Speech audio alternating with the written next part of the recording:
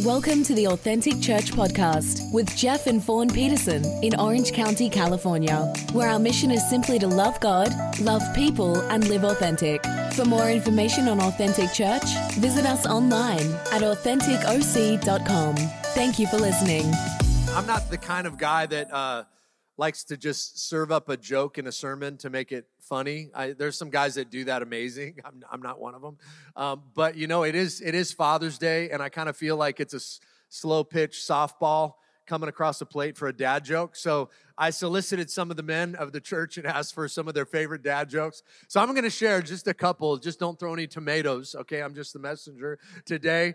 But dad jokes. The first dad joke that I got was, do you know what 3.14% of all sailors are called? All sailors. Pirates. You got it. Do you know where pirates buy their hooks? The secondhand store. Okay, last one. This is the last one, and then we'll move into the message. I know you did not come to hear my jokes today. How does a buffalo say goodbye to his son? Bye, son. That's it. That's it. All jokes become dad jokes once they are apparent. You know. Anyway. That's it. That's all I got. If you came here for the jokes, you're sorely disappointed. If you came here for the Word of God, hopefully you'll be thoroughly encouraged today. It's interesting. You know, when you take a look at father and the role of a father, it is the only title that God allows us to share with Him. Father. And as a dad, there's no greater honor than when your first child is born. Like, your life changes. Like, you could be the strongest man, but when that baby comes in, you turn into like a puddle of tears, right? There's nothing that grips your heart and moves you like the birth of your child. Being away from your children sometimes is harder than being away from your wife. You have such just a heart for them. And the term father, if you look in the Bible, the term father in the New Testament, in the synoptic gospels of Matthew, Mark, and Luke, Jesus references the father over 65 times. In the book of John, the Gospel of John, over 100 times. In fact, if you go back through the Old Testament, there's chapters that all they do is list out the fathers of the community. So you see that, you read that, you hear that. What does that tell you? It tells you that God puts a premium, that there's a high level of importance in the role of fatherhood. And so today, I have a special message, not just for the dads, but it's been custom tailored for the men of the house. But hopefully the women, we're all going to get something out of the Word of God today, because the Word of God speaks to all of us. Amen. So let's pray, and then we're just going to dive into the Word, and then afterwards we'll have some amazing, delicious tacos. It'll be a great day. God, we thank you for your Word. It is life to us. And God, I pray for every single man under the sound of my voice in this house, God. I pray, Father, that you would challenge us, convict us.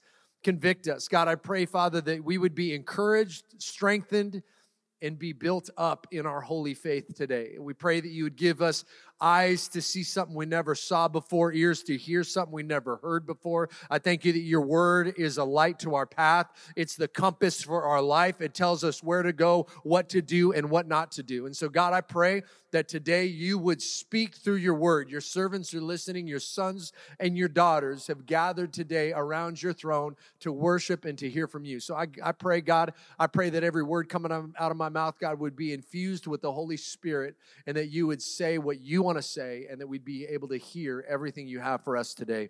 In Jesus' name, amen. All right, if you have your Bibles, you can go ahead and turn with me to 1 Timothy chapter 2.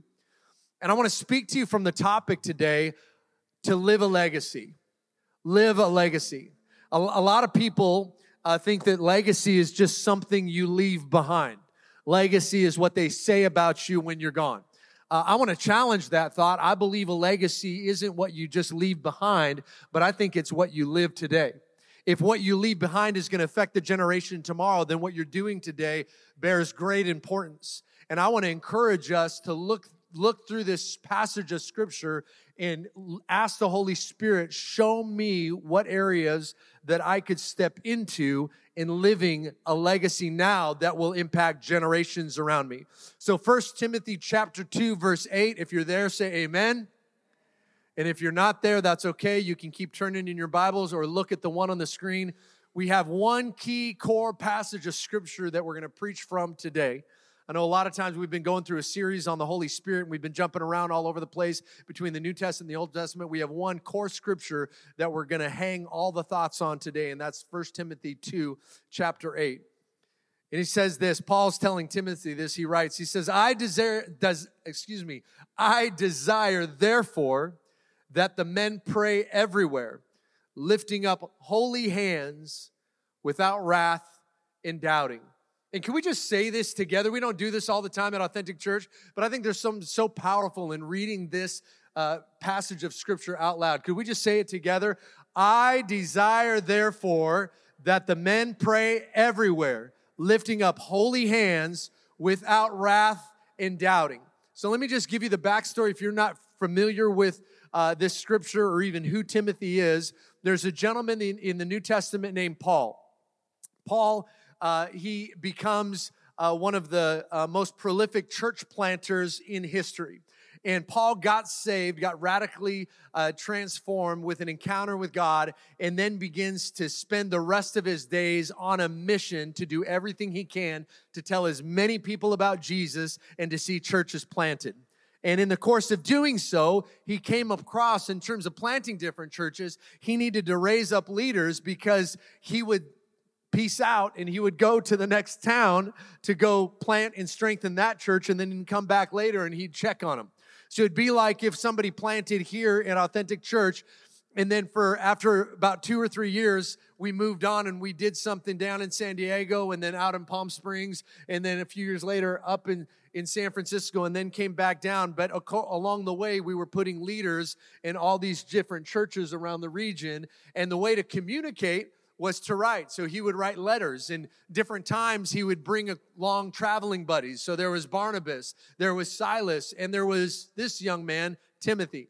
Timothy had parents that one was Jewish and then the other was Greek, and so there was a massive blending in the family, and there was different cultural aspects that came together. There's different faith aspects that came together, and Paul raised him up. And in raising him up, Paul actually brought him along to travel with him. And it wasn't so much so, Timothy, you can just be my administrative assistant. No, he was raising him up because he knew at some point he would no longer be there. And so Paul began entrusting Timothy with different key leadership roles. It was kind of like, if Paul's the president, Timothy's the vice president, right? Traveling around. If Paul's the CEO, Timothy's the COO. In fact, there's some letters, 1 Thessalonians, Philippians and Philemon, those letters begin with Paul addressing, he says, Paul and Timothy, servants of the Lord Jesus. So basically, he brought Timothy up to his rank to let them know, hey, both of us are writing them. And what was Paul doing from a leadership perspective? He's telling everybody, all the churches, hey, this is coming from me and Timothy, meaning my stamp of approval is upon this young man. So in the course of raising Timothy up, he writes him some letters, one of them being 1 Timothy, which we just read. And Paul he shares with Timothy in just this one scripture, he shares with him 4 key elements that I believe every man of God needs to have. I believe these 4 key elements that Paul shared here helps to raise up men of God, not boys who shave. We don't need more boys who shave playing video games all day long. We need more men of God that stand for something. Amen? So the first thing that Paul tells him is the first key nugget that we can grasp is prayer. Number 1, pray. If you're taking notes, you can write this down. If you're not taking notes, you can still write this down. Number 1, pray. He says, I desire, therefore, that men pray where? Everywhere. Like he wanted prayer to become a habit, that prayer wasn't just something we do when we gather together on a Sunday morning before church and have a prayer meeting. Prayer wasn't just something where we do before we have some big life crisis or we're in the middle of something going on. No. He said, I want men to pray everywhere. I want you to pray everywhere, and there's other places, other scriptures, writings from Paul. He says, I want the men to pray everywhere at all times. And so prayer isn't just something that you do here and there, but cultivating a lifestyle of prayer. Now, this is a spiritual father talking to his spiritual son. I've found through the years, there's a lot of young men that want to jump from being a spiritual son, and they just want to kind of come into their own, flex their spiritual muscles, and almost become a spiritual dad. You can never become a spiritual father if you're not first a spiritual son. You can never become a spiritual son if you don't spend time with the Lord of your life. So a lot of people jump from sonship when they haven't surrendered to the lordship of Christ. And you need the lordship of Christ to help you understand your identity as a son. And then as time goes on, and Paul tells Timothy in one of his letters, he says, look for faithful and able men. What is faithfulness? That's time. You've been tested. You have some relationships. You have some grit. You've gone through some stuff. You've been tested. You heard from my buddy Jason up here earlier. We've known Jason and his wife Nicole now for over 10 years. Close friends of ours. We've seen highs and lows. We've experienced being broke together. We've had a little bit of money together. We've gone on vacations. We've, dealt with squabbles with kids. Like, we've gone through some stuff together as friends, right? You need people like that. And for you cultivating, developing a prayer life, there's going to be times where your grit is going to be tested. The strength of that relationship between you and God is going to be tested. And I'm going to share this. I call this, this is a little saying, a quote, if you will. You could refer to it as a tweeter tattoo. It's good enough to tweet, but if it's really good, you might want to get it tattooed. It's a tweeter tattoo saying, a prayerless life points to a pride-filled heart. Whenever you see somebody that has a prayerless life, it's kind of like, I got this. And you're like, wait, what? I thought you were a Christian. And it's like, yeah, I am. Well, why are you leaning on your own understanding and not acknowledging him? If you're such a hot shot, where is the full surrender to God in your life?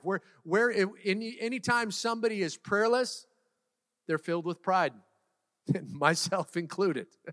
We've all had times and seasons probably that we can go to and look back and thought, you know what? I prayed less. And looking back, I wish I would have prayed more. The prayerless life reveals a pride-filled heart. We don't call it pride. We call it being busy. We call it sleeping in. We call it a number of different things. But really, at the end of it, it's pride. It's saying, I can do this on my own. I don't need you, God. How many know that God resists the proud, but he gives grace to the humble?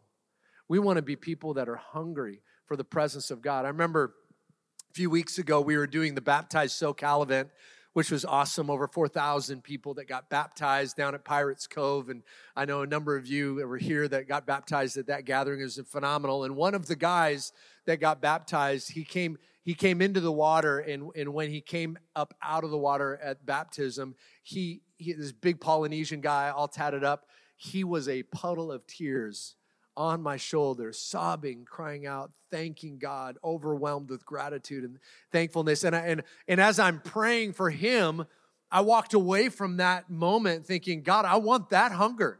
Like that guy crying out for you. Like, I want that level of hunger. I want that hunger in my life. And one of the ways that you keep the hunger going is through our daily prayer time. And we had put together and did a teaching on it last year, but we put together a daily prayer card. And it simply follows the pattern of prayer from Jesus. I've had a lot of people, and even if we took a poll here in this room, you would say, is prayer important? Most of us would say, yeah, I think prayer is important. But sometimes you get into a moment of prayer, ever get into a moment of prayer, and you kind of feel like you're off track. It's kind of like when I was teaching my, 5-year-old children, homeschooling them, and I'm trying to teach them math, and they're like, squirrel, it's like, we're right? And sometimes in prayer, you can get distracted. And I love the teaching of Jesus in the Lord's, it's been deemed the Lord's Prayer. It's really more aptly known as the disciples' prayer, because in the Lord's Prayer, he says, forgive us our sins. Well, Jesus never sinned. So it's more so the disciples' prayer, or the Our Father, as some of them have known if you come from a Catholic background.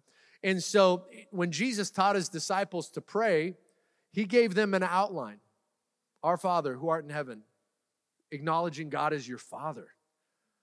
Holy is your name, your holiness. Let's take a moment and just admire him. Just connect with him. And then he goes on and then he ends the prayer, let it be so, amen. And for us as a church family, it's so powerful when you spend time praying and spending time in the presence of God. It's amazing how you have a different perspective of the challenges that you'll face, because challenges are going to come everybody's way. Contrary to some popular belief or some positivity pastors out there, challenges will come to every one of us at some point in life. Jesus said, in this life, you're going to have challenges. He just promises he's going to be with you through those challenges. So when we spend time praying and spending time with God, and not just to go through a prayer mantra, our Father who art in heaven, holy be your name, your kingdom come, your will be done. No, that's not what Jesus wanted. He just said, here's an outline that helps lead you into intimacy with God. God doesn't want more from you. He wants more of you. Like he wants to hear your heart. He wants you just to be raw and honest. Even this morning, and it's so funny because sometimes you can get into the mode, right? I'm a prayer guy. Like every morning, I have my prayer time. Whether I'm sitting in my big chair in my living room, that's known as Dad's chair. That's where Dad sits. That's Dad's ottoman. Like that's my chair, right? Whether I'm sitting in Dad's chair or I'm out on a prayer walk, running into my neighbors or what have you, I begin my day with prayer. And it's funny because sometimes you can just start getting into a rhythm of something and you don't even realize you're being religious. So, just being transparent today, I'm on my prayer walk this morning. It's like, 5 something in the morning. It's still dark out and I'm praying. And then there was a line that came out of my mouth about, something. And the Lord just stopped me and he said, good morning, son. And when I felt that impression in my mind, it was just kind of like God subtly reminding me where are you right now? You're just saying things. Are you really hearing, listening, communicating with me? But you can get into that mode, even as a pastor. Yes, you can get into that mode. And it was just this subtle reminder. God's like, good morning, son. I love you. I'm so proud of you. And he began to just lavish and just fill my cup with love and words of affirmation. It was just, and I just more so started, as I'm walking, it went from talking to listening. I just want to encourage you, as much as you're talking and you're going through your daily prayer card, I want to encourage you that the goal of Jesus teaching his disciples to pray was intimacy with the Father. It was that closeness. It was that unbroken fellowship. And when you spend time with the Father, you begin to get his heart. When you get the Father's heart and when you get his perspective, nothing's going to slow you down that day. Nothing's going to knock you out. Nothing's going to take you out because you know the heart of your Father and you get a divine perspective for any situation that may come your way. It's so important to spend time with God. So my question would be, Jesus is teaching his disciples, so he teaches them to pray, and he's spending time with them. And I find it so interesting. There was such a premium on prayer that when they looked at Jesus' life, they did not ask Jesus, would you teach us how to preach? No, what'd they say? Jesus, will you teach us how to pray? That there was a premium on praying, spending time with God. The way that Jesus did it, they were like, this is unlike anything we've ever seen. This is unlike anything I've ever experienced and encountered. My question would be, if I was your disciple, living in your house, right? The disciples were going along camping with Jesus. They were just a bunch of dudes out on a camp out for 3.5 years. They were just constantly moving around, camping, going from place to place, right? If I was your disciple, what would I view in your prayer life that I would model after if I was your disciple? For some of you, that might be a real somber answer. For others, you'd be like, you know what? I'd be really honored to lead my kids and to pray how I pray and lead somebody else. What does your daily prayer life look like? And this isn't to beat anybody up. I'm challenging you in love as your pastor. Why? Because Jesus talked about when you pray. He's not talking if you pray. He said when you pray. assuming that we're going to have a prayer life. So I just want to encourage you. If you've fallen off tracks, maybe a little bit with your prayer time with God, maybe this week you had some late nights and some early mornings, and the only time you prayed, you were like racing to work and you're like praying in tongues or something because you're late, which I'm not saying don't do that, especially if you're late, do that. But I'm saying, where was your time communicating, seeking his face, spending time with God, listening? There's times, several times a week, where I've put into my rhythm where I just sit and I listen. And I just type on my iPad whatever I feel like he's saying. And I'll just sit there and drink my cup of coffee. It's quiet in the house. And I'll just type out whatever I feel like the Lord's saying. God, what's on your heart for my family? God, how can I be a better husband to Fawn? What are some things I could do to serve her today? God, help me to parent my kids. Help me to parent Brighton and Juju and River and Augie. And God, what can I do to bless my son-in-law and my daughter and my grandbabies? Lord, what do you want me to do with my investments? God, what do you want me to do? The stock market's crazy today. Like, what do you want me to do with that? You just begin to ask him, and it's so awesome. Like, as you ask him, like, he's so faithful, he answers you. He says, yeah, do this. No, don't do that. Don't even touch that. Do this. Say this. He'll give you ideas. He'll give you thoughts and leadings from his Spirit. I think if we had more Christians focused on simply just being with God, we would have more of the presence of God rather than the performance. I think sometimes what happens in Christianity, and it's run rampant in stages and platforms across the world and in Christian circles, is somewhere along the lines they got away from just being with him, and it was all about doing. Suddenly, preaching was their gift on display for everyone, where prayer is God's heart on display for you. It's so important, so critical. And the higher God takes you, the more influence he gives you, the growth you experience, the promotion that comes from him. It's so important that you spend time on your face with him. It said in the Old Testament in Exodus, I think we have the scripture, it says that Moses talked to God face to face. Says this so in Exodus 31. So the Lord spoke to Moses face to face as a man speaks to his friend, face to face. And if you look in the Old Testament, they had the tabernacle, which was the portable church, and then they had the temple of God. So the tabernacle was the portable church. They had different, you read through Leviticus and Numbers and different areas. They actually had assignments where it's like, okay, you guys, you're over packing up the curtains, and you got to roll them this way, and you got to hold them this way, and blah, blah, blah. You guys are over carrying the ark. You guys are going to take care of this, that, and the other. No different than portable church authentic some Sundays, right? And so I just want to show you this as a beautiful picture that might help you enter into the presence of God. So you had this is the tent of meeting. This is the holy place. And then there was a veil halfway through there that went back to the most holy place, okay? You couldn't just go back there. What would happen if the priest just bypassed all of this and just walked in? They would die. That's why they tied a rope around their ankles, right? So there was a process that they went through. And the process began here. They would come through the door. Follow me on this. They would come through the door, and then there was the brazen altar. That was the altar of sacrifice. And then after the sacrificial offering was made, then the priest would come here to the laver, this basin of water, and they would wash. And then the last thing that the priest would do before he would go in, he would be anointed with oil. Man, I feel like I've heard this kind of stuff before in the New Testament. This was a pattern. God was a master foreshadower. Everything in the Old Testament you look at, it points to something in the New Testament. Jesus said, I am the door, right? Nobody comes to the Father except through me. I'm the door. I'm the entranceway. Jesus was the sacrificial lamb that paid the penalty for all sin. So because of what Jesus did in dying a death he didn't deserve, you and I get eternal life that we don't deserve. And then after you're saved, what does Jesus tell you to do? Become water baptized. And in this laver, in the water basin there where they would wash, actually when they formed it, they had the bottom part was actually mirrored. So you would lean over and you would see your reflection. When you're water baptized, you come up in newness of life. There's a new version of you. You're a new creation in Christ.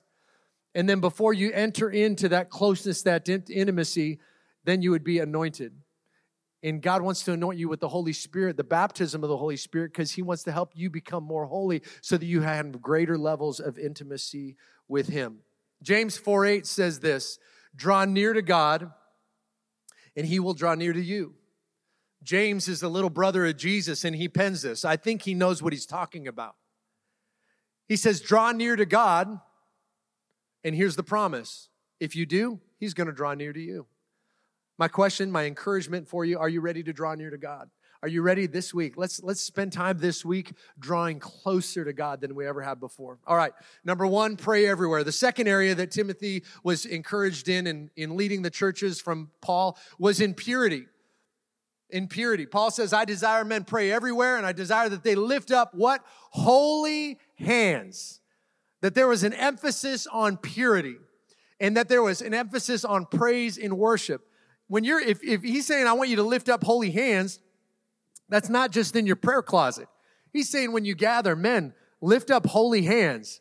There's something supernatural that happens when you lift up your hands in worship and praise, which, by the way, is based on scriptures. Tons of scriptures throughout the Psalms talked about lifting up your hands, not just your voices, but actually lifting hands.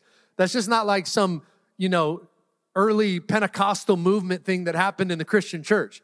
That's actually from the Old Testament. Lift up holy hands in the sanctuary to bless his holy name. When you lift your hands, there's a blessing. It's one of the reasons why as parents, we always encourage parents not to spank with their hands or correct their children with their hands, but to actually use an instrument like Mr. Spoon.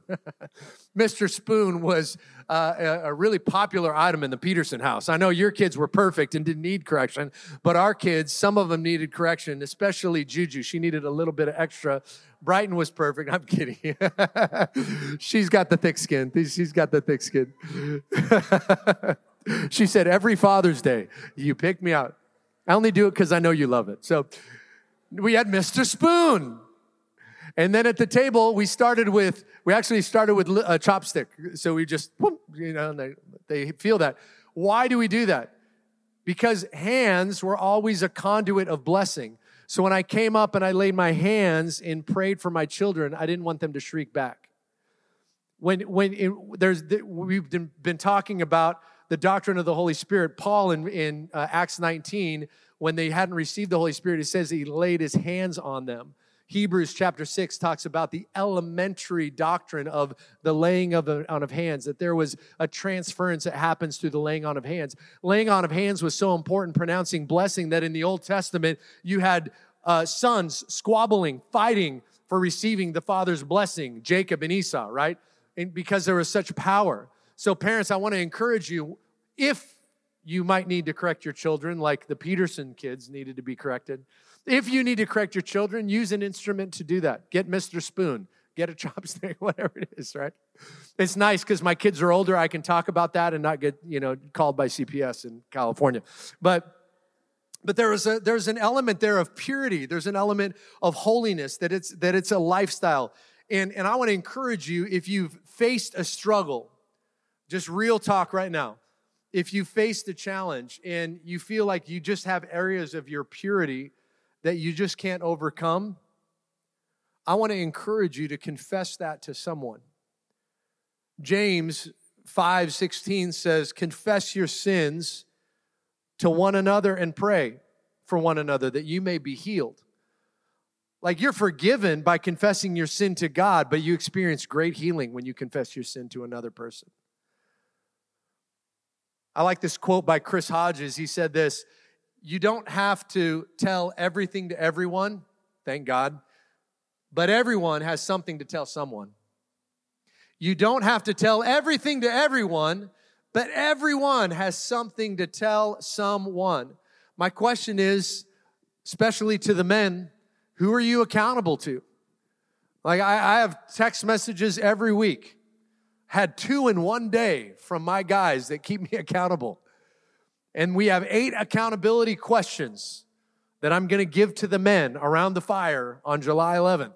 We have 8 accountability questions that they ask me. And we're honest with each other. And we're transparent. And it's a safe place. They ask me questions like, how much time have you spent in reading and praying, Pastor? How's your marriage? How's intimacy? How are you treating Fawn? Have you given time to your family? How are your financial dealings? Are you honest? Is there anything that I should know about? Did you view anything explicit? Is there anything in your area of purity that we need to talk about? And then the last question, did you just lie to me? We have that in the accountability questions. We need accountability. My question to the men is, who are you accountable to? If I were to come up to you and we were just talking after service, and I said, hey, who's your accountability partner? If you're like me, like 15 years ago, 20 years ago, I'd be like, dude, nobody. Like, what are you talking about? That's foreign to me. I want to encourage you, everybody needs someone that they can talk to. So men, who's that guy for you? Ladies, who's that gal for you? Who's your one where you can just say, I'm going through it. I'm going through a difficult time. Will you pray for me? When I'm facing, it's so good when you have accountability in your life. It's such a good source of protection for you. And for you men, I'll tell you this, it gives greater confidence to your wife knowing, oh, before you make that financial decision, I know you're going to run it past so-and-so because their accountability and counsel in our lives when it comes to our finances.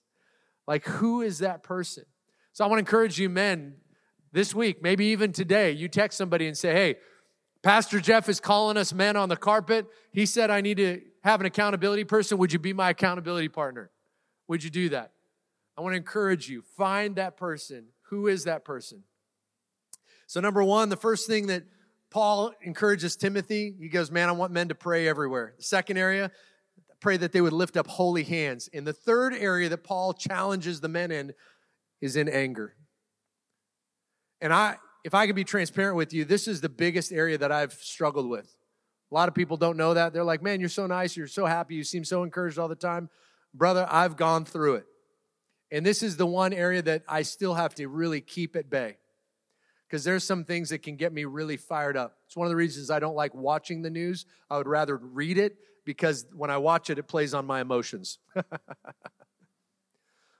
Anger, it can get the best of you.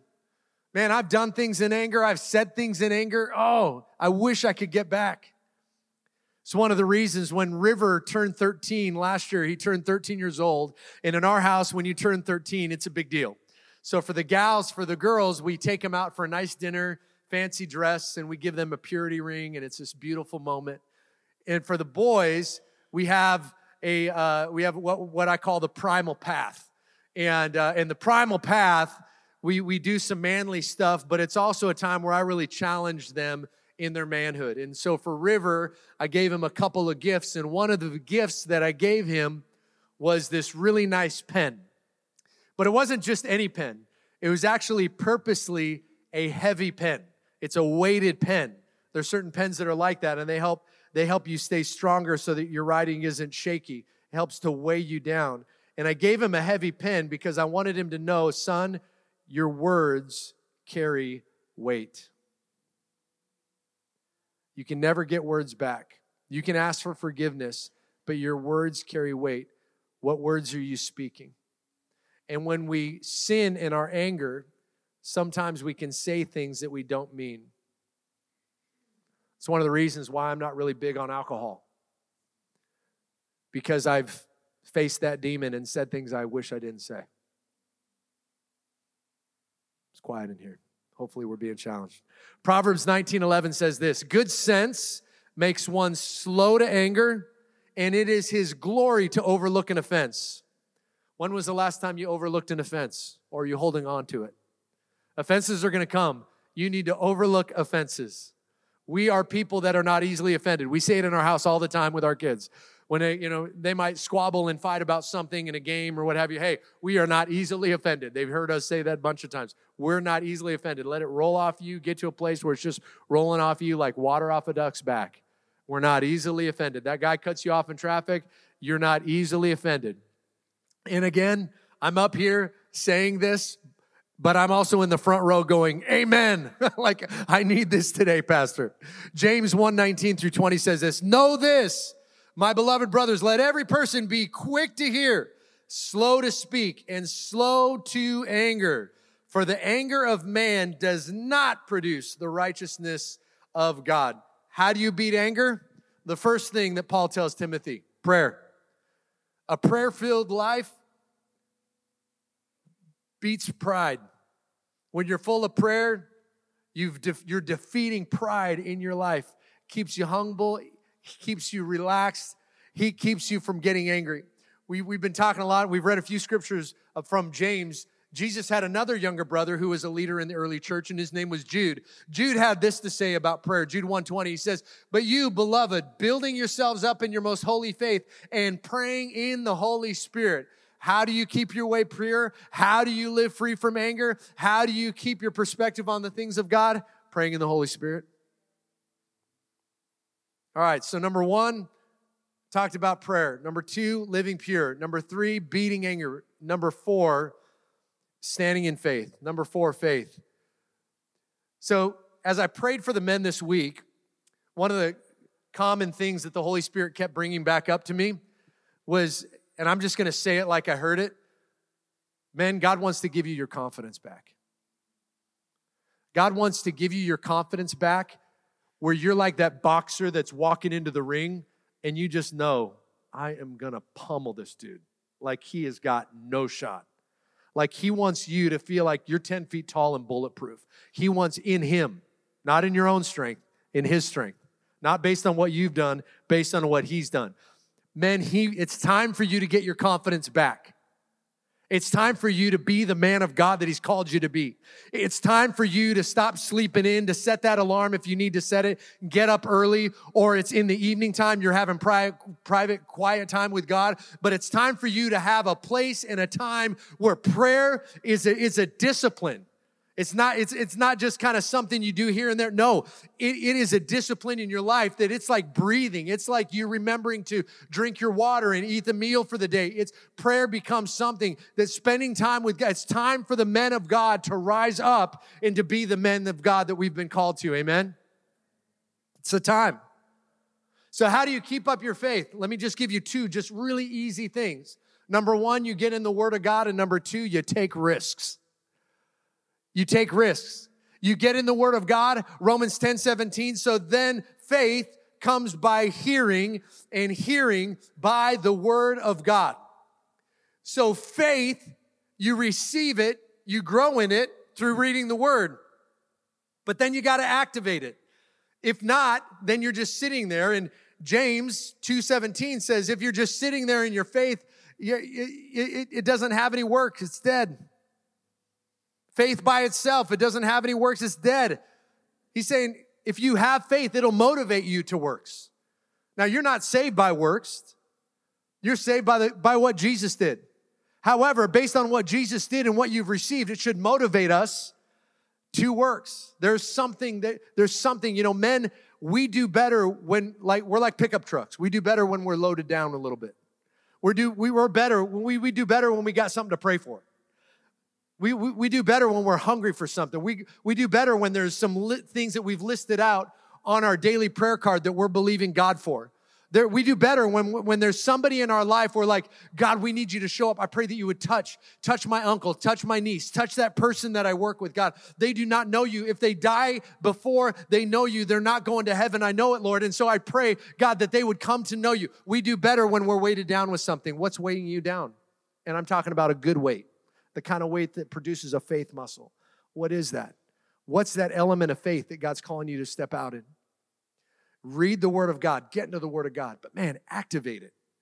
Faith is actually Hebraic. It's a Hebraic term. If you don't know what that is, it's unique in the fact that it's a noun and a verb at the same time. That's a Hebraic word. It's something you have. It's a noun, and it's seen by something you do. That's the verb. What are you doing with the faith that God's given you? And you say, man, we're always looking for the next big thing or the great thing. God's looking for just the simple thing. God's looking for the person that has, maybe they're just kind of like, I think I have faith, and it's the size of a mustard seed. And God's like, I can work with that. If you put that in my hand, watch what I can do. Some fish, loaves, put it in my hands. Let me show you what I can do with that. Will you yield that to me? Live a legacy. Parents, our kids are going to remember our tears when talking to Jesus better than our rules about following Jesus. What do your kids see when they look at you? I pray that my kids see, man, Dad was a man of prayer. Mom was a woman of prayer. Man, they said yes to some of the craziest things. They were a little bit crazy at different times. They got a word from the Lord, but man, we saw God come through. Like you're right, you're living a legacy right now. We're all living a legacy. What's your legacy? People are looking, before they know Jesus, they're going to know the Jesus in you. What are they seeing? Let's show off Jesus, amen? There's a story of General Patton, and I'll end with this if somebody wants to come and play softly behind me. There's a story of General Patton, General George S. Patton. He was a World War II just legend and was leading the army and the troops and was there when World War II came to a close. And he was known for a lot of things, but the man produced results. And in producing results, one of the things that he would do from a leadership perspective, when he needed to promote somebody, he would make a list of all the candidates that he was going to promote, and then he would call them all together, and he would have them do what looked like a seemingly mundane task. And one of his favorite trademarks that he loved to do is he would have them just outside of a warehouse or an office area where he could have a view of what they were doing. He would line the candidates up for promotion, and then he would tell them, he said, all right, men, I want a trench dug. I want it to be 6 feet long. I want it to be 4 feet wide, and I want it to be 3 feet deep. And so he'd tell them to do that. Any questions? No, sir. All right, great. And then he would leave, and he would usually go, if it was like a warehouse, one of the particular stories, he went up to a warehouse, and he looked down through the glass, and he just watched. And he said at first, all the guys would start out, and they'd, kind of talk, and they'd grab their tools and, their pickaxes and their shovels and stuff like that. And then usually they would just start talking. And they would start talking about, this isn't the normal size of a trench. Why does he want us to dig a trench? What are we digging a trench this close to the warehouse for anyway? This is going to block the road. And why are we making it this long? And he's a brilliant guy, but why is it only this deep? Everybody knows that if you're gonna go into a trench and actually have a good marksman spot, it needs to be deeper than 3 feet. Like, why is he telling us to do this? And he would just watch. And then there would be one guy that says, who cares why the old man told us to dig the trench this way? Just dig the stupid trench so we can be done. And that was the man that got promoted. There's certain things in your life that may look like you're just digging a trench. It may look like it's mundane. It might feel mundane. God may have given you some orders at some point where you're going like, you're sitting here today, you're like, God, I don't understand why. Why? And heaven is saying, just dig the trench. Promotion is coming. God is promoting people in this house. I believe he's promoting people in different areas of business. He's promoting different families. He's raising you up as positions of leadership in schools, school boards, places of business. There's a leadership anointing that's on this house. I really believe it. To lead the charge in some areas. Don't despise the day of small beginnings. And don't despise the mundane.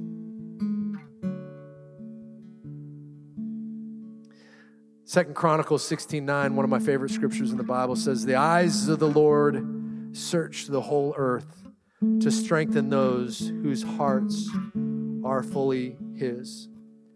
Living a legacy has these 4 key elements. Daily prayer. Committing to living a life of purity and holiness. Not just when people see it, lifting up holy hands in the sanctuary, but when nobody sees it. When it's just you alone, that you made the conscious decision to choose to live pure. The third area, that you would be free from anger. In our house, we say it this way: we only get angry at the thing that makes God angry. We only hate what God hates. Number 4, that we'd be people that are filled with faith. And this morning, I want to end by doing something just a little bit different. I actually want to challenge the men of this house. I want to challenge the men of this house to 21 days of prayer. Now, if you choose to fast during that time, go for it. Some of you are doing the 75 hard challenge. Keep going. I want to challenge the men of this house to 21 days of prayer. 21 days where you're going to, every single day, you're actually going to pick up this daily prayer card and you're going to use it as a bit of an outline that leads you into the Holy of Holies, like that example of the tabernacle. I want to challenge the men to say, you know what? Just like Jesus said he would wake up early in the morning and he went to a certain place to pray. I want to challenge you, men, have a certain place. And maybe it's not early morning. If you're not an early morning person, I get it.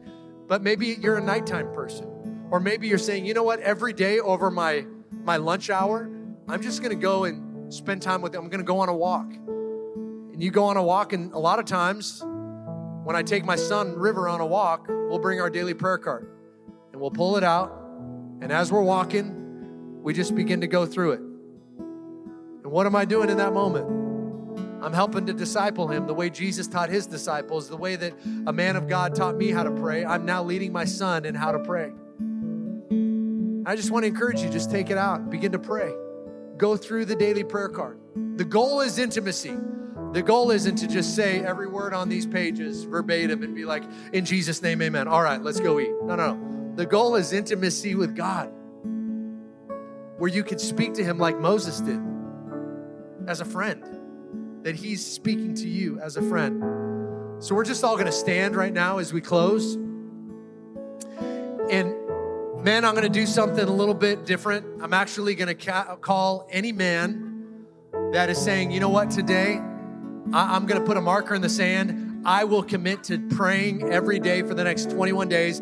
I'm going to commit to taking you up on that daily prayer challenge, Pastor Jeff. If you're a man in the house that's saying, I'm going to commit to this, I want you to just come down front right now. Just come down front. And ladies, you can clap for your men as they're coming down.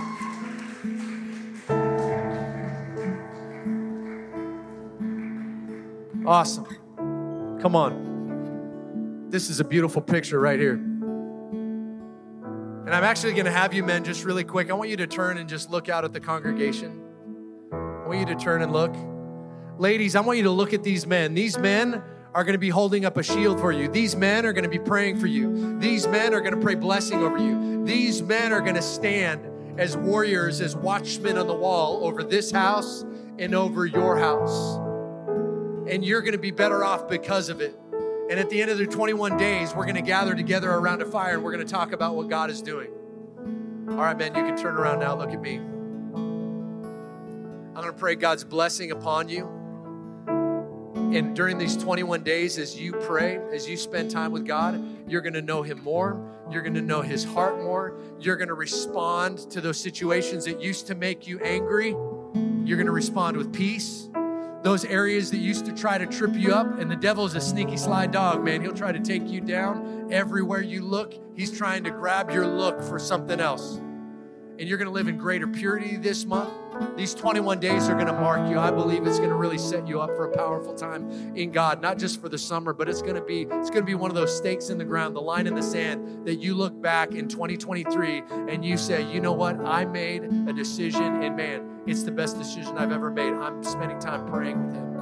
I want to pray God's blessing upon you. I want to read this scripture again before we end. 1 Timothy 2:8. I desire therefore that the men pray everywhere, lifting up holy hands without wrath and doubting. Man, just lift your holy hands up to God. God, I thank you, Father, for pouring out your spirit on the men today. God, I thank you, Father, for strengthening the men of Authentic Church. God, that every man under the sound of my voice, I pray that there would be a fresh strengthening, a fresh wind of your Holy Spirit, a fresh fire for the things of you, a fresh fire for the word of God, a fresh fire for prayer. God, I pray when they come into their prayer closet, when they pull out the prayer card today, tomorrow, for the next 21 days, I pray that there would be beautiful moments where you minister to them, where their heart is so connected to what's on your heart. God, where they begin to cry and weep at the things of you, your kindness, your love, your care, your forgiveness, your mercy. God, I pray that you would pour out your Spirit upon the men of Authentic Church in greater measure. And God, as we step forth and take this prayer challenge, God, as we raise our hand and say, I will stand for you. I will stand in prayer. I will lift up holy hands in purity. I'm going to walk and not be angry. I'm going to stand in greater faith. God, I pray as the men of this house do that, God, I pray as they draw near to you, that you're so going to draw near to them. I pray strength and grace upon the men of this house. I pray your blessing upon them. In the mighty name of Jesus, that they would live a godly life and that they would leave a godly legacy. In Jesus' name, amen. Amen. Can we give God praise today? Come on. For more information on Authentic Church, visit us online at AuthenticOC.com.